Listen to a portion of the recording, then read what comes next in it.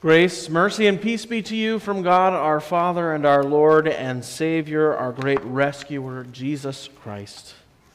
Amen.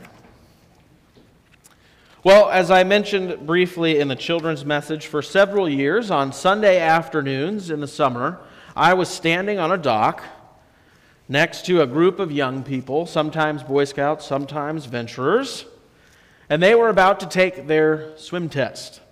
Now, Boy Scouts, in order to use the rowboats and to take canoes out and to swim in the fun section of the swimming area, you have to demonstrate that you can actually swim.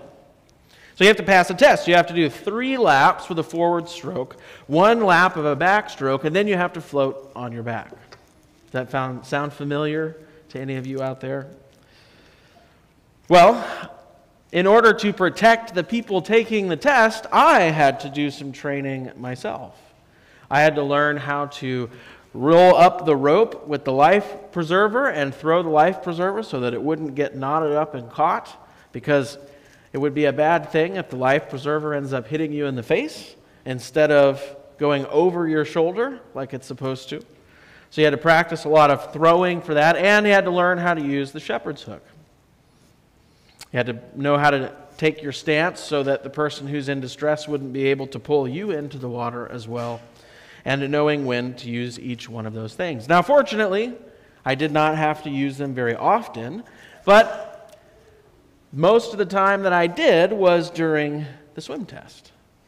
There were many kids who weren't quite sure whether or not they could swim that full distance, and some of them had never been in a lake, so since they couldn't see the bottom, they were a little concerned. And I had a couple even jump in, and they just sunk right to the bottom, and the only way they could get back up was by pushing off of the bottom, and then I had to rescue them. But the truth is that sometimes we all need rescuing. Maybe not from swimming in a swimming area at a summer camp or at your local pool, but at some point in our lives, often many, many times, we need rescuing. Well, this water theme continued with our Bible stories. We had Vacation Bible School this week, and many of the stories had a theme of water because the overall theme was making waves. Now, we weren't literally talking about making waves in water.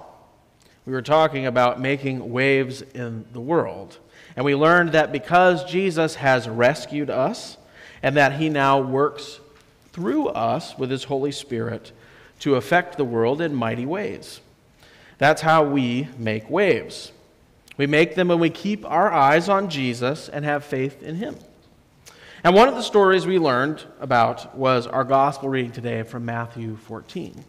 A story that you have probably heard many times. It's one of the most famous stories in the Bible, Jesus walking on water.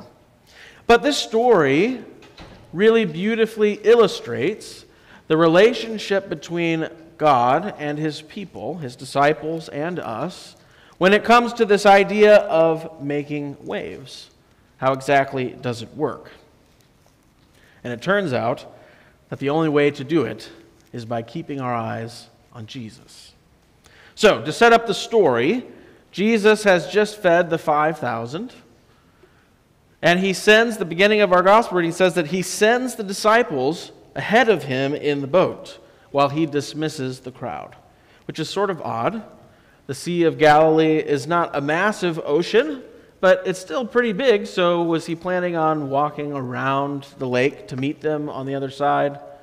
But he needed some of his own space to pray. Jesus does this often.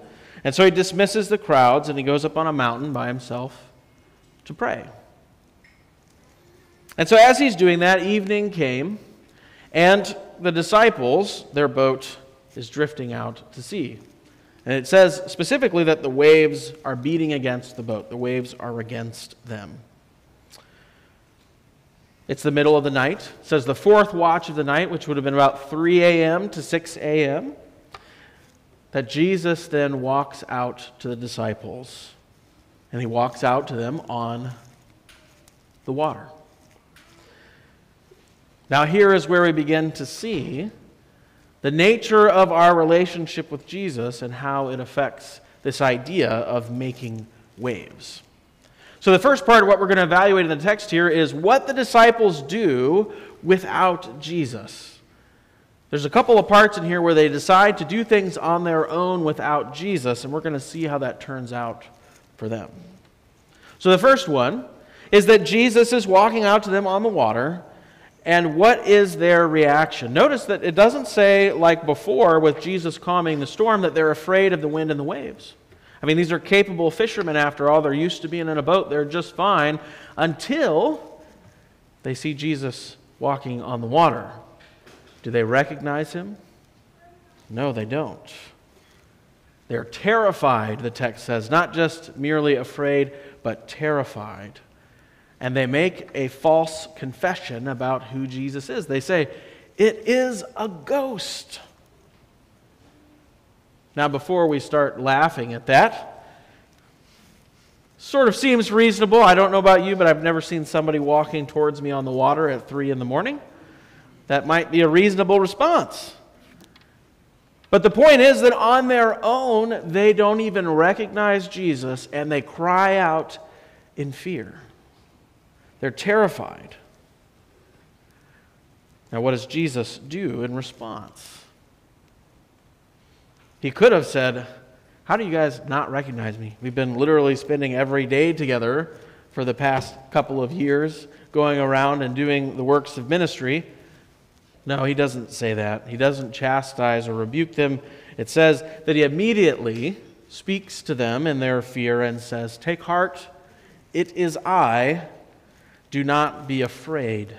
Now, we usually translate as "do not be afraid." The Greek has more of the sense of stop being afraid. I'm here.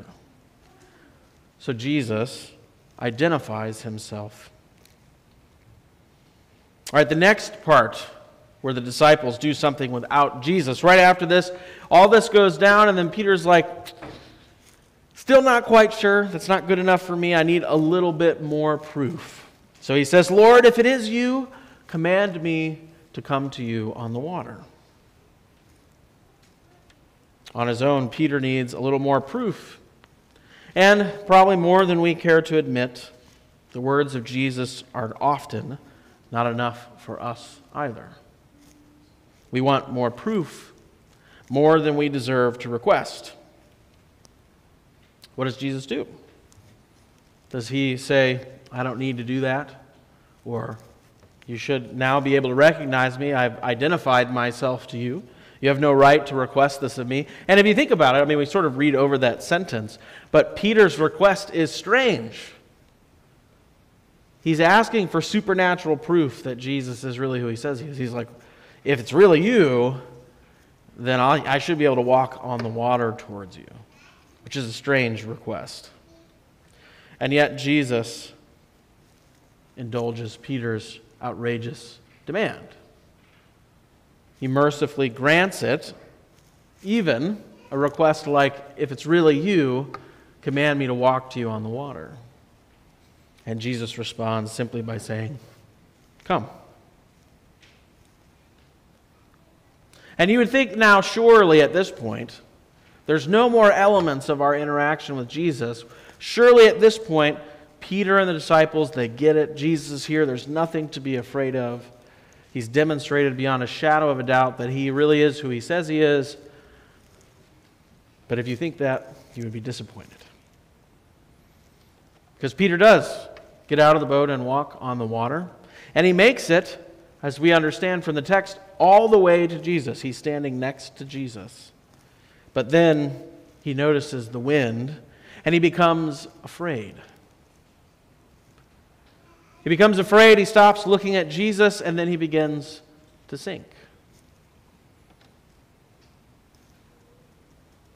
How often do we lose sight of Jesus, even after he's identified himself to us, he's done a great act of mercy on our behalf, and still our eyes get pulled towards the wind and the worries of the world and the fears that we have, and we begin to sink.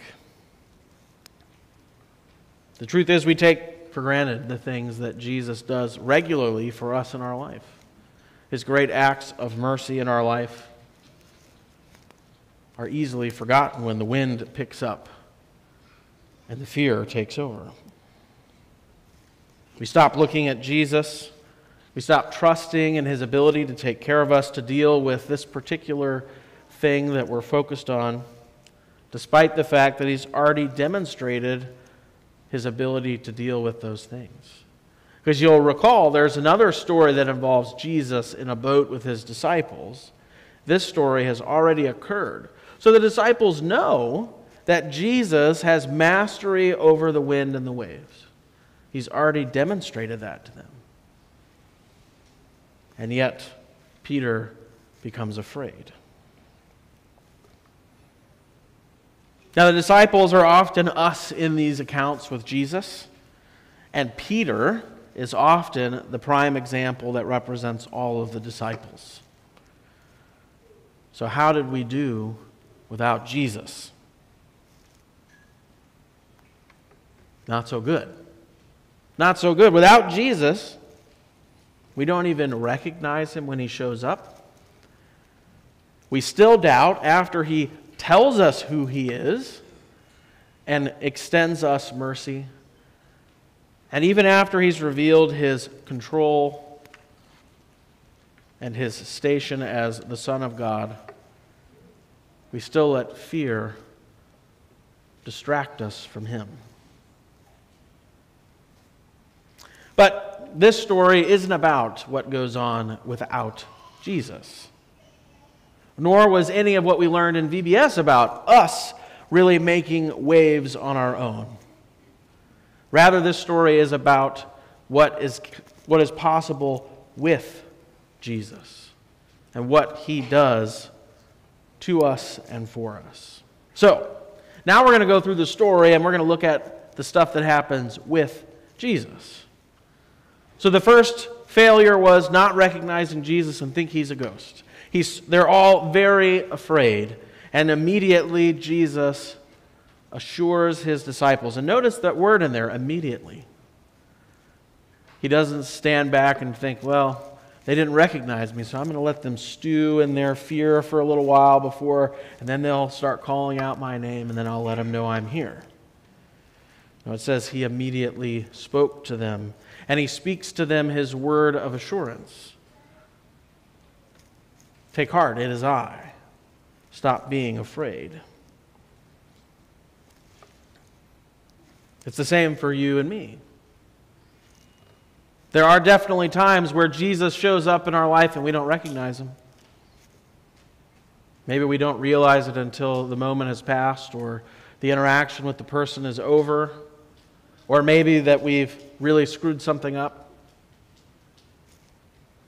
And yet, Jesus doesn't get angry with us. He doesn't abandon us or cast us out. Instead, he immediately speaks his word of assurance. This word of assurance was given to you today.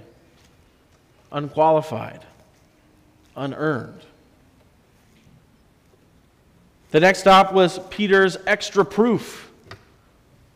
If you really are who you say you are, Lord, do this. Which is an outrageous thing to say to the God of the universe. And yet, Jesus doesn't even rebuke Peter when he says this. Instead, in mercy, he allows for Peter's request. And before we start pointing fingers at Peter, know that you and I, we make outrageous demands of God. He's given us more than enough to know who he is, and yet we still want more proof. Give me a sign, Lord. I know that you're at work, but just tell me when it's going to happen. Then I will trust in you. Why don't you simply show yourself? Why did you allow for this to happen? Lurking behind all those statements and thoughts is the same doubt that was in Peter's mind. And how does Jesus respond to our doubts? The same as Peter. He responds with mercy. If you blinked, you might have missed it, but this morning your sins were forgiven. They really were. And notice that I didn't have to go around and evaluate each of you individually to figure out if you really did this or that, or if you're really sorry for this or that. But that if you come in repentance and faith, the mercy of Jesus is yours. No condition of, well, your faith today is at a 25 out of 100. This is not going to work. Or your faith is at a 75 out of 100. Good job, you're okay. That's the way we think, but it turns out that's not the way God thinks. He desires to give you mercy, forgiveness, and life. And so He does, just like He does for Peter. And just like Peter, again, we've received this wonderful gift of mercy, this faith in God, this forgiveness of our sins, even the very body and blood of Jesus. And yet, like Peter, the wind starts roaring and we turn our eyes from Jesus and we begin to doubt. But again here, the word immediately comes into play. It says, immediately Jesus reached out His hand and rescues Peter. And says, why did you doubt? Oh, you of little faith. So even after Jesus responds to us in mercy, we get distracted with our doubts and our fears, and we lose some of our faith. It shrinks in the face of some of those cares of the world. But Jesus, in mercy, does not let us sink. He immediately reaches out His hand and rescues us. He couldn't say, what does a God have to do? I've done everything I can think of. I've identified myself to you. I've even gone along with your outrageous demands. And in the midst of all of the works of mercy I'm doing, still you doubt me. But He doesn't do that. He immediately reaches out His hand and rescues Peter, and He rescues us. So now that we've looked at the story in that way, do you think Peter would qualify as somebody who made waves? Probably not. Not so impressive, Peter, and by extension the disciples and us. Not so impressive. Yet it's strange that we're still talking about Peter 2,000 years later. Why do you think that is? Because he was so special and intelligent and courageous? Doesn't seem to be the case, not in this story and not in many others. Rather, we're talking about him because he was chosen, because he was rescued, repeatedly forgiven by Jesus, and granted the gift of the Holy Spirit. And it seems that the question we need to answer for ourselves before we can even think about making waves is this: are we with Jesus or without Jesus? We are with Jesus, of course. Or rather, more comfortingly, He is with us. Notice that the direction of everything in the story in Matthew 14 is initiated and completed not by the disciples, but by Jesus. They start by being far away from one another. The disciples in the boat with the waves beating against them. Jesus closes the gap. They're terrified, and they respond in fear, and Jesus closes the gap with His words. Peter makes the demand. Jesus closes the gap in mercy. And then the story ends after rescuing Peter once again, with Jesus stepping into the boat. The wind ceases, and the real confession of faith occurs. No longer fearful, it is a ghost, but truly you are the Son of God. Who made that happen? Jesus made that happen. Jesus alone made that happen. So what this means is that we can actually make waves. Well, to be precise, I guess, it's He who's making the waves through us. But now that He has come to us, just like He did Peter and the other disciples, He can work through us in incredible ways to make waves in the world.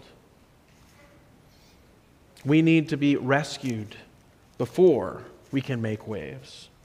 Jesus reaches out and rescues us immediately. Isn't that incredible? This wonderful promise of God. Look throughout the account in Matthew. Jesus is the one who's doing the work. He's the one closing the distance between us and Him. He rescues you even though you didn't recognize Him, even though you asked Him to prove Himself beyond what was necessary, and even when your faith in Him shrinks in the midst of fear, He reached out to rescue you. So because of this, dear friends in Christ, we can have faith in Him.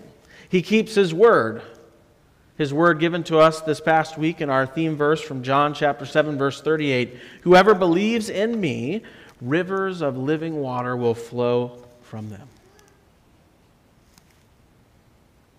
This is who we have our faith in, none other than Jesus. So how do you make waves in the world? Have faith in Jesus and keep your eyes on Him. Don't take it upon yourself. We saw how that turned out for the disciples, and many of us know how it turns out for us when we do the same. Not good. No waves are made. But keep your eyes firmly fixed on Jesus. Hear His word. See Him coming to you immediately, comforting you in your fears, reaching out to you to rescue you. And know that He can and will work mightily through you to make waves in the world. In the name of Jesus. Amen.